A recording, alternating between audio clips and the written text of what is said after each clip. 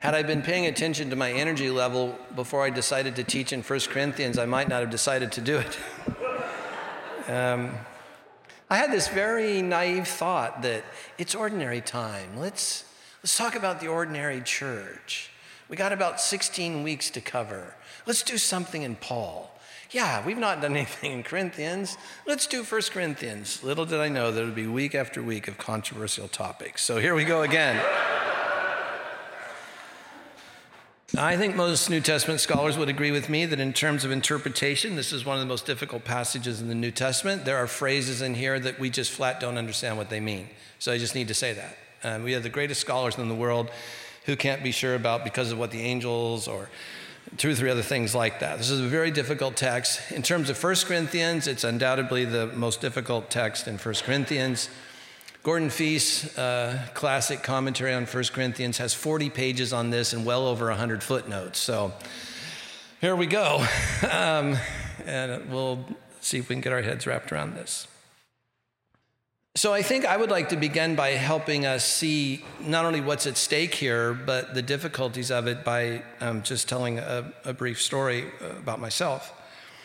When I was president of Vineyard Churches, so this probably would have been somewhere in the late 90s, I had to make a decision about what we're going to do with the problem of women in ministry and the various viewpoints that people have about it. And I was president, and it was my job not just to make the decision solo, but to lead us through a process in which we would come out on the other end with, some sort of position. And so I have studied this topic probably more than any other topic in the New Testament. I used to have boxes of every book ever written, every article ever written, tapes. I don't know where the boxes. I think I gave the boxes all to Vanguard, but so they're over there in the library if you want to find them. And I just discovered that there are men and women much more godly and intelligent than I am that are on both sides of this issue.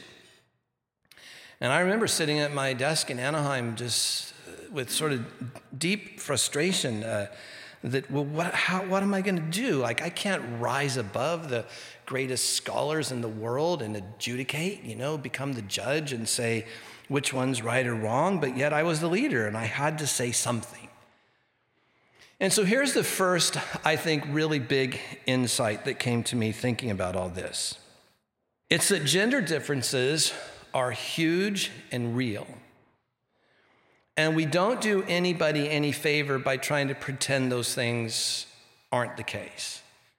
For one thing, it's put enormous pressure on women in modern Western history to try to live up to the kind of maleness that was expressed in certain sorts of leadership. So while these differences are real and huge and should be celebrated, I want to suggest that they're secondary to a more fundamental reality, and that is that all of us, no matter of what gender, our most fundamental being is found that we are human in the image of God, and that all humans are invited to work with him based on their calling and gifting, not their gender.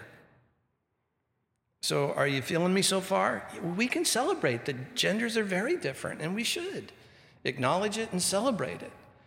But you're not primarily a gendered person. You're primarily image. God made them, male and female, in his image. So what's most fundamental about it is humanness.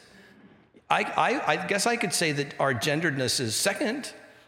I'm not, in other words, you hear what I'm saying? It's possible to hold on to the absolute importance of genderedness, but to just pull back from that a little bit and ask about humanness. Because probably what's going wrong in our passage, the best that people can tell, is that once again you have those who are claiming super spiritual knowledge to say that, well, we're no longer gendered. We're like what we would be in the age to come, and therefore gender distinctions don't matter. And they were expressing this publicly in ways that were disrespectful to the culture and bringing shame on the church. But again, scholars can't even agree on exactly what it is they were doing. But it was bringing shame on the church, and Paul is arguing that they would hold for the symbolic distinctions between the sexes. So whatever it is that men and women were doing with their heads or head coverings, it's very hard for us to reach back into that first century culture and to make any kind of intellectually honest one-to-one application to what they were doing. Maybe the closest we could come would be something like this. No one would wear a Speedo or a bikini to a formal dinner, right? That's like TMI at a formal dinner, right? Like, no, that's not the way you dress. So something like that is what's going on. Secondly, thinking of my personal journey in this, I have to give a big shout out and thank you to the late Ray Anderson, who was a professor of systematic theology at Fuller, who I had some engagement with over the years, and I didn't read a lot of his early stuff, but I read some of his later stuff, and I have to credit Ray for giving me a narrative way to think my way out of this, and to somehow make a sense of what he calls a redemptive arc in the story told in the Bible. And then just a few years ago, a professor of hermeneutics called William Webb wrote a book in which he uses the term redemptive movement interpretation, and I'll say more about that in a moment. That if we can't find our way out of this in other ways, I think we can find a way forward in a narratival way. So let me say a bit more about how I think we can read Paul here. I think his concern is not on insisting gender-based hierarchy and therefore the subordination of women. Paul actually affirms the authority of women to pray and prophesy by the Spirit. And prophecy, is not just foretelling the future. Prophecy is essentially revealing how things are from God's image. From his perspective. So it has a kind of teaching, preaching component to it. It's like revealing life and what's true and right about it from God's point of view, or oftentimes with the prophets, what's wrong about it. So Paul's affirming that. He's just simply saying you ought to do it properly attired. Like if that's a dinner party, you ought to be properly attired for that so that it doesn't bring shame on the church. So Paul's concern here is this sort of unthinkable modes of dress. And as I said, this is very cultural, very hard to get into. But as I say, it was bringing shame on the church by disregarding these visual cultural expressions of gender differentiation. Now, what's so hard, for instance, about this passage for scholars, especially Pauline scholars, is Paul almost never cares about this kind of stuff. He's so focused on the kingdom and God that he's never focused on like these kind of cultural distinctions. It's very rare. And when he is, he's trying to pull the church into alignment with the kingdom. So Paul then, his logic in this passage is he tries to undo what's going wrong by appealing to creation and saying, man came from the dust, woman came from man, but from then on, both male and female come from the woman, and that they each therefore cannot exist without the other. And so Paul's argument here is something like that it's together males and females form the one humanity. And so I think we should see in Paul's imagination the best we can, him foreseeing a complete interdependence or mutual dependency, not subordination. Now I need to stop here and say that again. Whatever the creation story means, it does not mean to imply a rigid subordination. Now, one of the ways that late scholars, and I don't know when to date this, but I don't know when to date it, but a lot of scholars have tried to find their way out of this, and that sounds negative, find a way to understand this by appealing to the Trinity. And that in the same way you do not have subordination in the Trinity, you have a oneness amongst three people. That means that us being created in the image of God do not have most fundamental to us subordination, but interdependence. And that helps you then read the passages of Scripture where Christ seems to be submitting himself to the Father, that's a functional thing, not, sorry for the big word, ontological thing. That's not a statement about the being of God. That's a statement about how God is functioning in history. So when Paul then seeks to explain that the woman is the glory of man, That simply means that she was created for man's sake, not that she exists as a subordinate person for the man's purposes, for the man's aims and the man's will. Paul would want to say that both genders exist for God, for his purposes and his aims, and that both genders then are of equal value, worth, and dignity. Now, I think Eugene is very helpful here in the Message where he gets this paragraph saying, don't, by the way, read too much into the differences between men and women. Neither man nor woman can go it alone or claim priority. The first woman came from man, true. But ever since then, every man comes from a woman. And since virtually everything comes from God anyway, let's quit going through these who's first routines. Now let's see if we can cut to the chase, because I know what the chase is. What does this mean for church? And think about some ways of thinking about women in church and in ministry.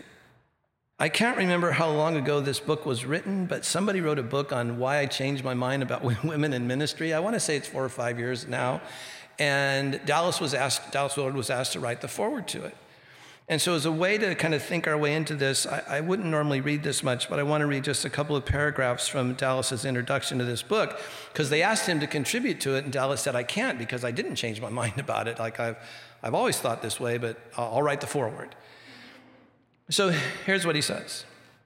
All through my young life, from Mrs. Roy Rowan at the First Baptist Church of Buffalo, Missouri, to Mrs. Flood and others at Shiloh Baptist Church in Rover, Missouri, those who had taught me most at church were women.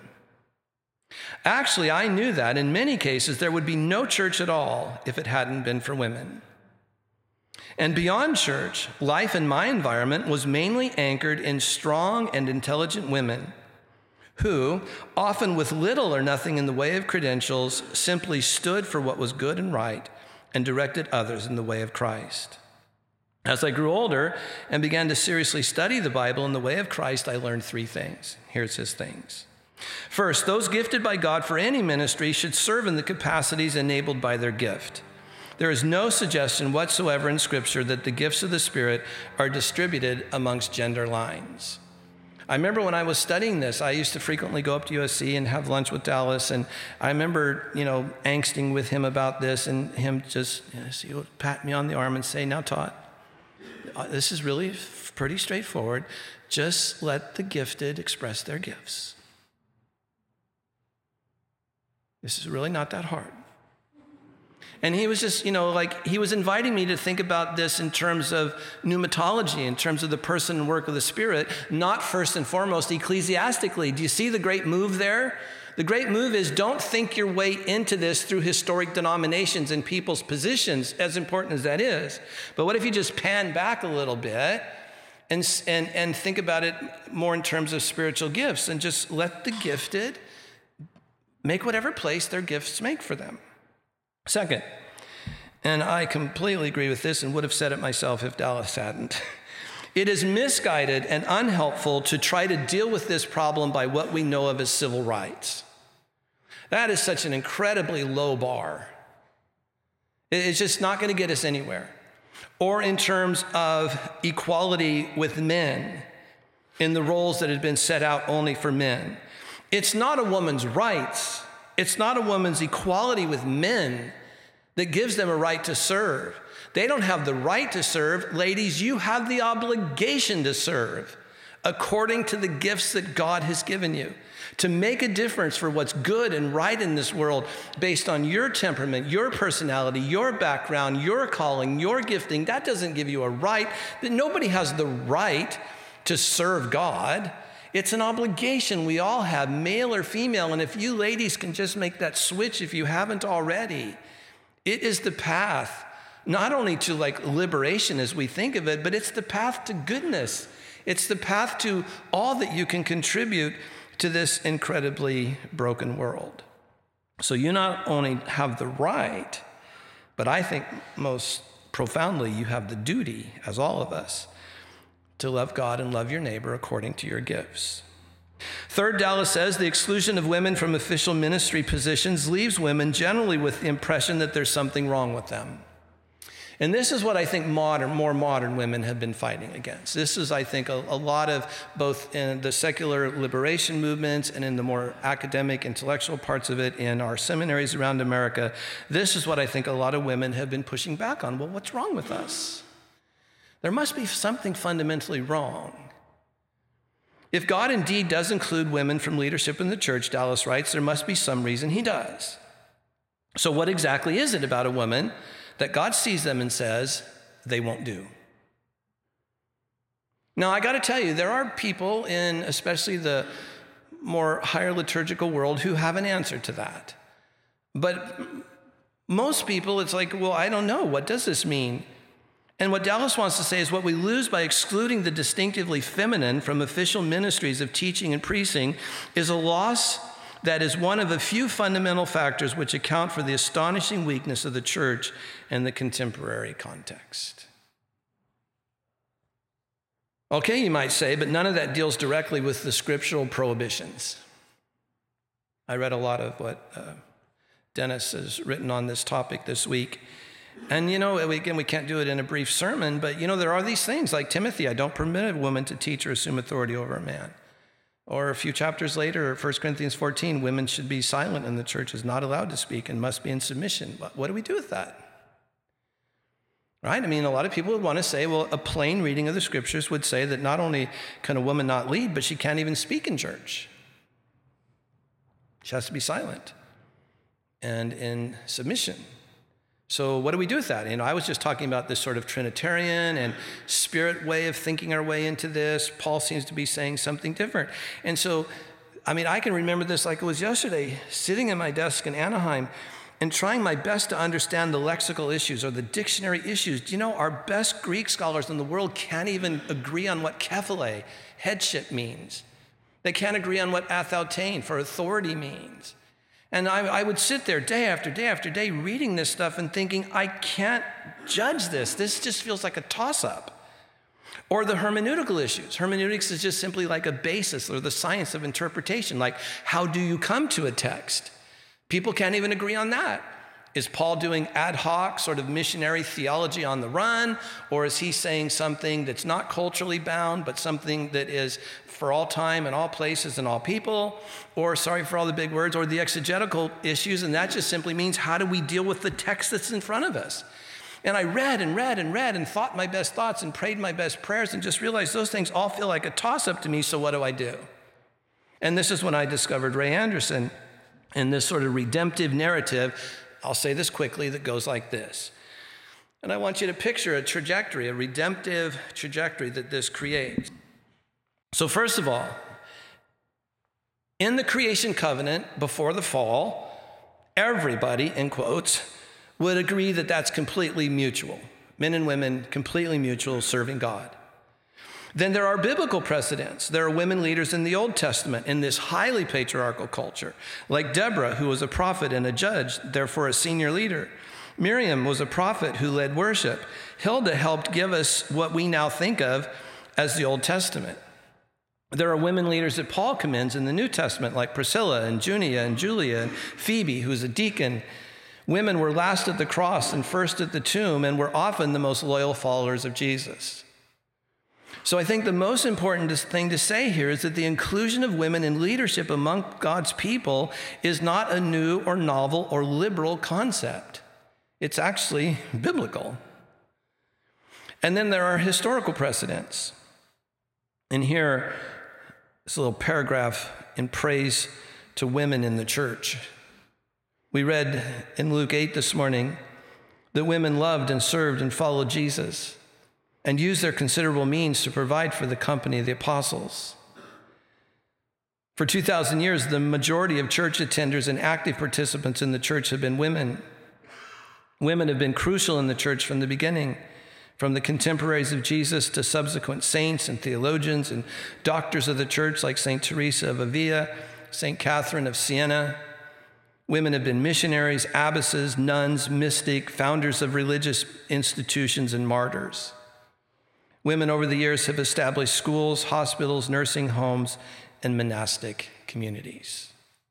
So you can see that there's a trajectory here, moving from creation through the Old Testament and the New Testament, and now coming to church history, as we have, now just think of the new heavens and the new earth, where again you have total mutuality.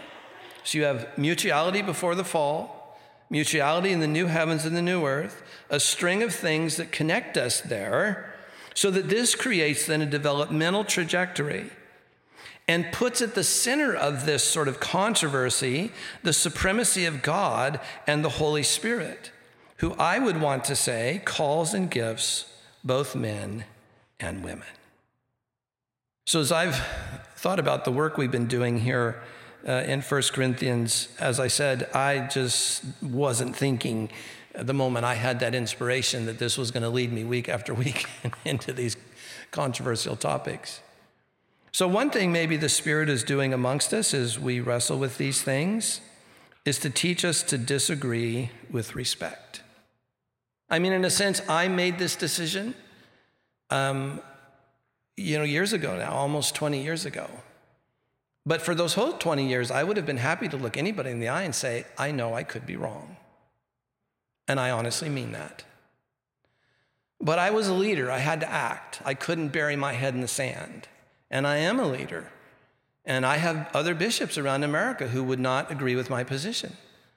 There are bishops who would say, well, a woman can be a priest, but she can't be a rector. There'd be bishops who would say, well, a woman can be a deacon, but not a priest. I mean, people trying to think their way through kephale, headship, they cut this baby in all different sorts of places. Well, for me, wanting to say that we're most prominently human first, I would want to say, I can't see where that is. Where do we cut a woman off and why? But I could be wrong. And so look at me. I don't primarily hold this position. This position is held in 1 Corinthians 13. Love is patient. Love is kind. Love does not hold records of what you perceive to be other people's wrongs. So I don't primarily hold any position. I want to be held in the reality of God and his kingdom and love. But as a leader, I have to have positions. And as thoughtful people, I think you would want to have positions. Well, as we come to our quiet moment, we usually are in these moments doing stuff that's kind of reflective. But this morning, I want us to do something a little different and ask you to bow your heads and join me in prayer. And I want to give you just a few minutes of silence here to pray for the church. This whole church that just in a moment we're going to talk about us believing in the one holy, universal, and apostolic church. And I want to invite you this morning to hold that church before your mind and pray.